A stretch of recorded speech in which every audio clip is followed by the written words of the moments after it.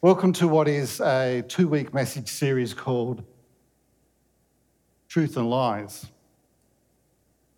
Now, coming in front of you, and I'm sitting today, but coming in front of you out here and preaching, it's a very humbling experience.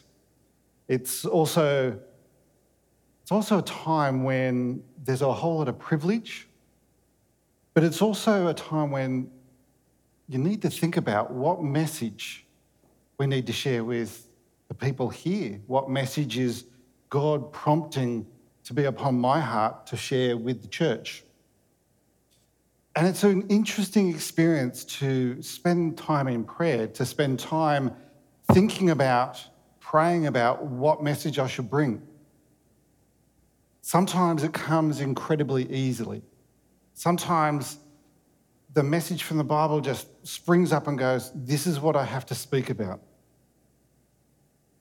But other times God places on my heart something that is a bit heavier, a bit harder, and a bit more, that takes a bit more from myself to bring it in front of you.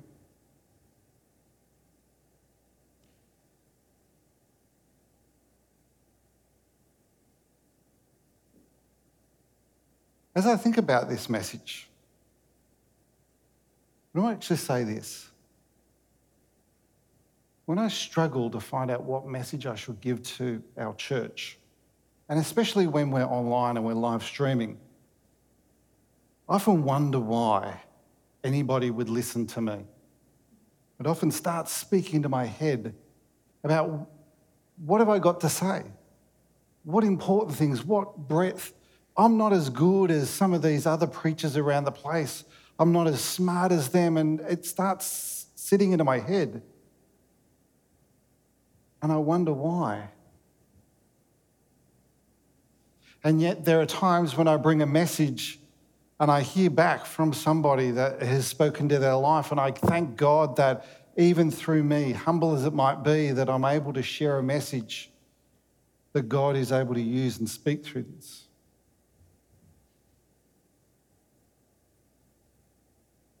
This message, which is split over 2 weeks, so I really encourage you to join in both weeks because it wraps itself up, not neatly in 1 week, but I want us to sit and struggle with the message that we're going to have this week and hear the culmination next week. This message comes out of times of hard knocks, times of life that is not as wonderful as we'd like it to be.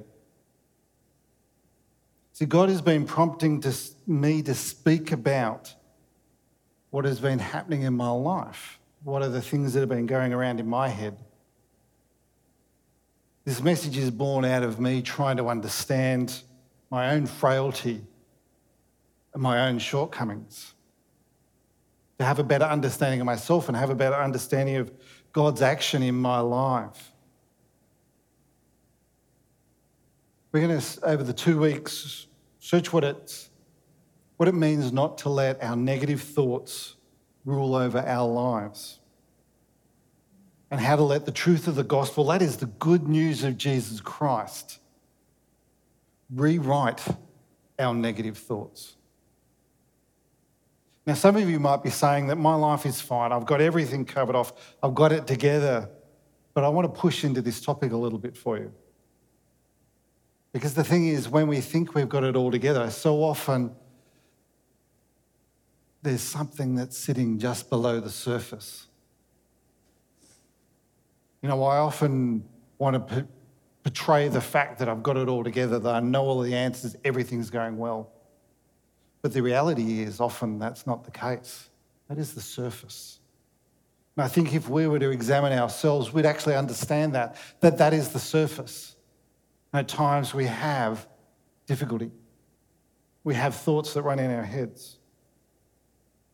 You know, these are the thoughts that happen. And let me be honest with you. These are the thoughts that happen when you're tired. These are the thoughts that happen when things haven't necessarily gone your way. They're the thoughts that stick in your brain and just swirl around. You know, the ones that just sit there? And it's like an endless loop, just goes around and around and around. They may be the thoughts that wake you up at 4 o'clock in the morning. Speaking of being woken up at 4 o'clock in the morning, I will share something from my life for you. So many years ago, when we were ministering in Broken Hill, so that's quite a while back, we decided that when we went out to Broken Hill, we'd buy ourselves a four-wheel drive. Long story short, it ended up having some engine and mechanical failure. So with one of our trips back to Sydney, we actually decided that we would replace that car, that four-wheel drive, with a new four-wheel drive because we were driving around the outback and doing all those kind of things. And our family was growing. We had 3 young kids. And you know the thing about you've got to be able to fit 3 car seats in the back of a car? It's got to be big enough to be able to do that. And whenever we were driving from Broken Hill back to Sydney, it's a reasonable distance, we wanted something we could actually pack up all of the things we needed to and head off and be able to cope with, maybe hitting the occasional kangaroo on the road or all those kind of things. So we ended up stretching ourselves to buy this brand new big four-wheel drive. Wonderful car, loved it. But the thing is, I remember a period of time that we were preparing to leave Broken Hill, pack up the whole family. So we've got a house that is starting to fill with boxes. We're thinking about a new ministry that's happening in Narellan. And I was waking up every night, like in a cold sweat, thinking, you are a fool, Simon. Why did you stretch yourself so much to buy this car? It's just a car. You're never going to be able to pay that off. And it kept on going around and around and around in my head. To the point it was going, it then morphed itself to going, you're a failure. How dare you think that you could run a church? How dare you think you could do these things? How dare you think you could have a family if you can't even figure out your own finances? They're the thoughts that run around. Now, on the surface, it may look like we're going okay, but in our brains, there are times, and I want to be honest with you, there are probably many times when our thoughts are negative, when our thoughts tell us the wrong things, when our thoughts take us in a completely wrong direction and tell us that we can't do. See, the thing for us is most of our battles in our life are either won or lost in our minds. Most of our battles in our lives are either won or lost in our minds.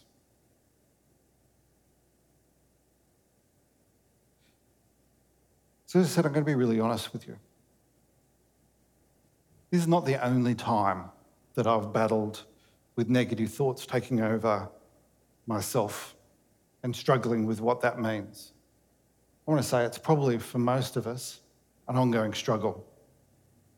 And this is why I wanted to share these 2 messages, because recently those negative thoughts have been whirling around in my head again and trying to tell me that you shouldn't even try.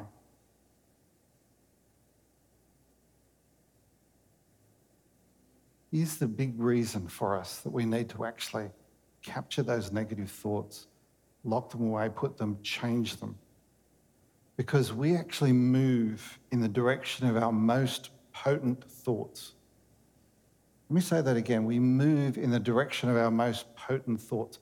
This is a biblical principle, but it is also scientifically proven as well. If you go into the areas of psychology, you will actually find papers after papers talking about our minds will set the direction and the course that our lives will have. And our most potent thoughts, the ones that keep on speaking into our lives, will be the ones that will start changing the way we behave.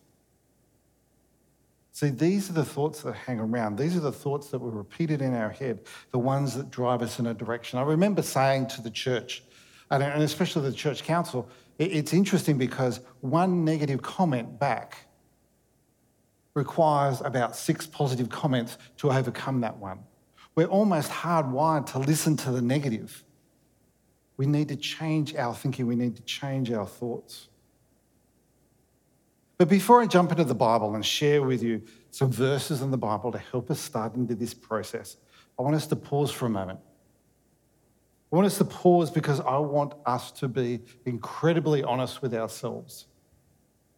Get out a pen and a paper if you've got one. Open up the notes app on your phone, whatever it is that you'd use to make some notes for yourself. Don't just do it mentally, but write it down, put it somewhere, because what I want you to do is write down what are your negative thoughts that you have most often about yourself. What are the negative thoughts that you have most often about yourself? So what is the one biggest thing that you keep on saying to yourself? See, the thing is, the biggest hurdle that we have about changing our lives is about being honest with ourselves and admitting something is going on. 70% of the work that we have to do is admitting that there's something going on. Craig Groeschel, in his book, Winning the War in Your Mind, and I'd encourage you to read that book. It's a brand new book. Read that book if you want to delve into what I'm talking about. Some of this message is coming out of that material from that book for you. But Craig Groeschel in that book, Winning the War in Your Mind, suggests that we can actually do a thought audit. A thought audit. Has it taken into account the positive and the negative things that you are thinking about in your life, the things that you are doing, and what impact they actually have in your life?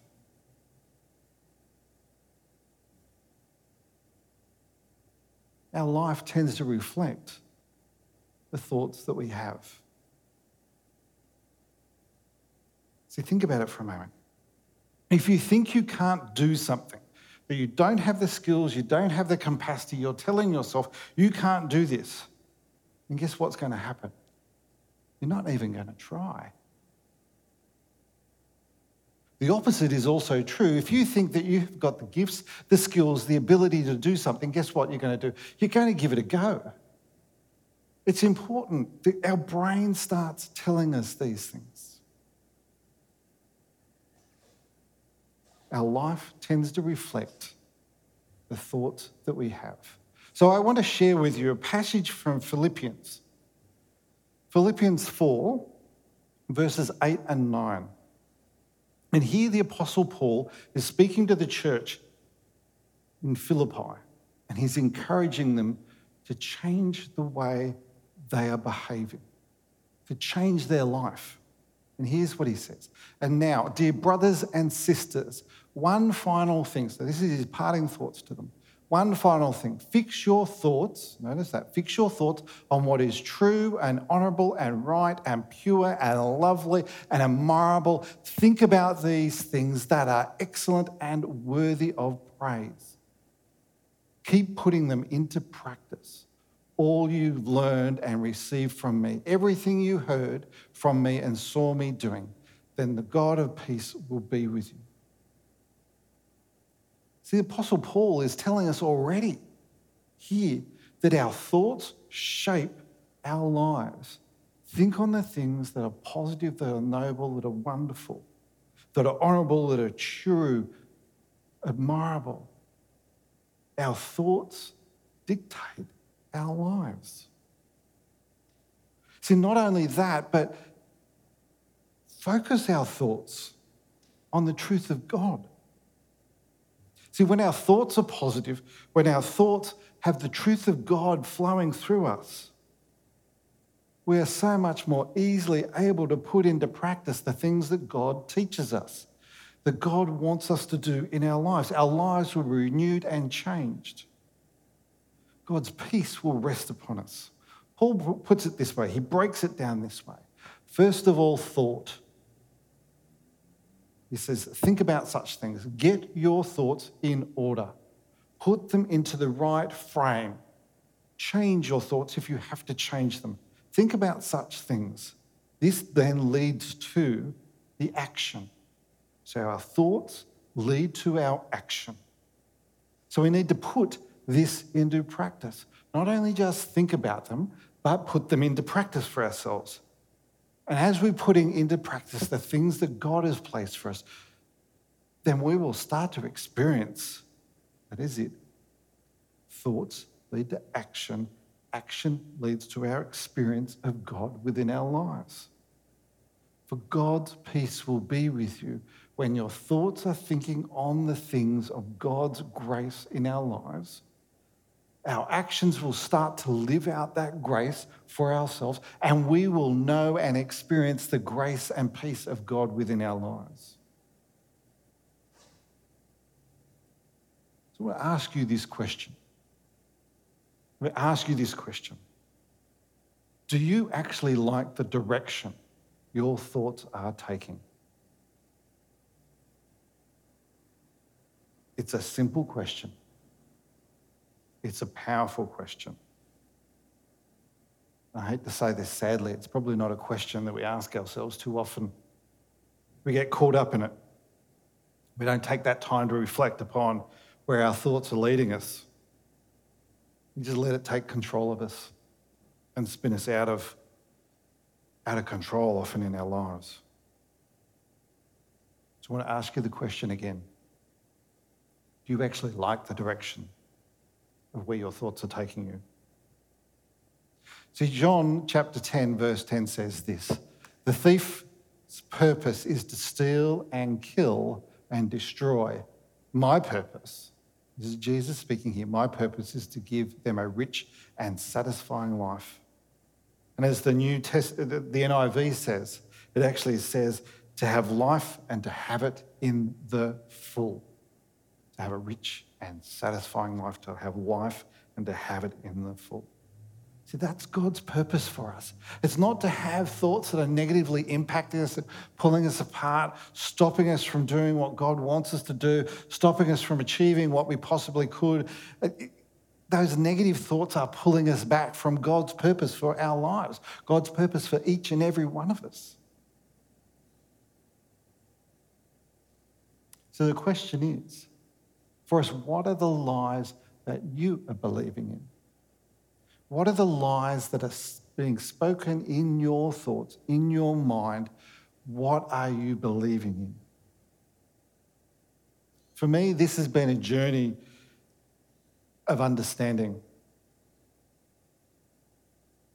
To actually start to name the lies that I believe in. That I've been believing about myself for many, many years. It's not something that we're proud of. It's not something that we want to necessarily name and tell other people. But we believe the lies ourselves and we start putting them into our lives and we start living them out.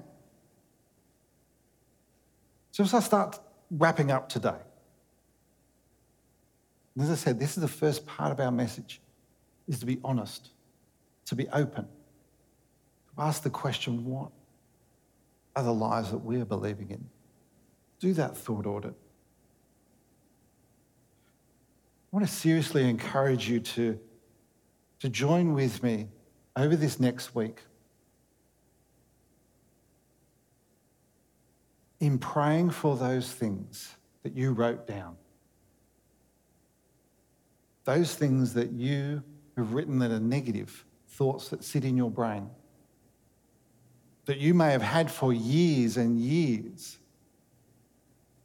Pray about them and ask God to speak the truth into your life over those thoughts. Let God speak truth into your life. Because we're going to hold all those negative thoughts captive. And we're going to replace them with the gospel truth.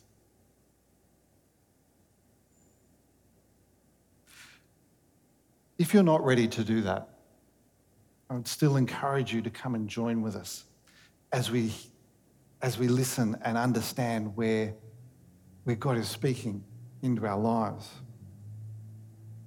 But as I said, the first point of healing, the first point of change is to actually own the fact that something might not be right.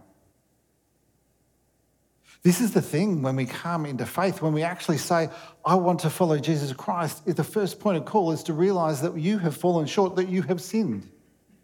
The first point of call is to own the fact that things aren't going well with you.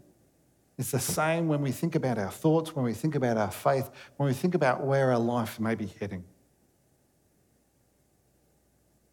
And from there, we can let God declare the truth in our lives. We can let God speak into us. To put aside those lies and let the truth speak into each and every one of us. See, God does and God will transform your thinking. God does and God will transform your thinking. So I'm going to just end today with a short section from Paul's letter to the Romans. And it says this. So, dear brothers and sisters, I plead with you to give your bodies to God because of all he has done for me. So notice this. Paul is saying to the church here, give your body, everything, your whole self to God. This is actually something that we need to do. Surrender to God. Surrender everything that we have. Surrender our minds, surrender ourselves, surrender everything to God. Give it to God. Don't keep it for yourself. Give it to God for all that God has done for you. Let them be a living and holy sacrifice. So let yourself be a living and holy sacrifice, the kind he will find acceptable. This is truly the way to worship you. So if you really want to be worshiping God, honouring God, living your life as though God is present every single moment, give yourself all over to God. And he says, don't copy the behaviour and customs of this world, but let God transform you into a new person by what? By changing the way you think. Why does Paul say that? About changing our behaviour, changing who we are, changing what we have in front of us, the way we behave. We do it by changing the way we think. Thought, action, experience of God's grace within our lives. So Paul says that you will become a new person by changing the way you think. Then you will learn to know God's will for you, which is good and pleasing and perfect. To let us know God's will for our lives. Let us know how God has changed and challenged us. Let us know how God has caused us to want to be different. Let me just pray with you right now.